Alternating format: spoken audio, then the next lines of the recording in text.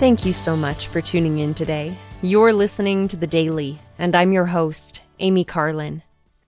I was able to tune in to a live-streamed choir concert not long ago, and they sang some of my favorite hymns.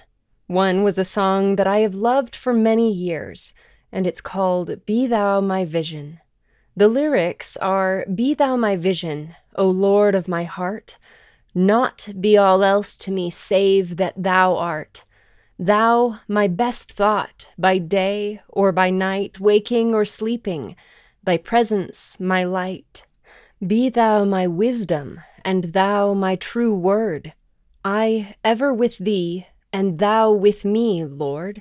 Thou my great Father, I, Thy true Son. Thou in me dwelling, and I with Thee one. Be Thou my battle shield, sword for my fight. Be Thou my dignity, Thou my delight.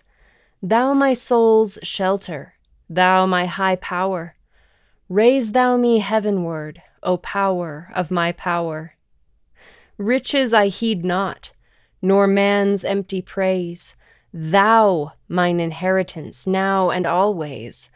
Thou, and Thou only, first in my heart, High King of heaven, my treasure Thou art. High King of heaven, my victory won, may I reach heaven's joys, O bright heaven's sun. Heart of my own heart, whatever befall, still be my vision, O ruler of all. In 2020, we have been reminded that we do not always have clear vision.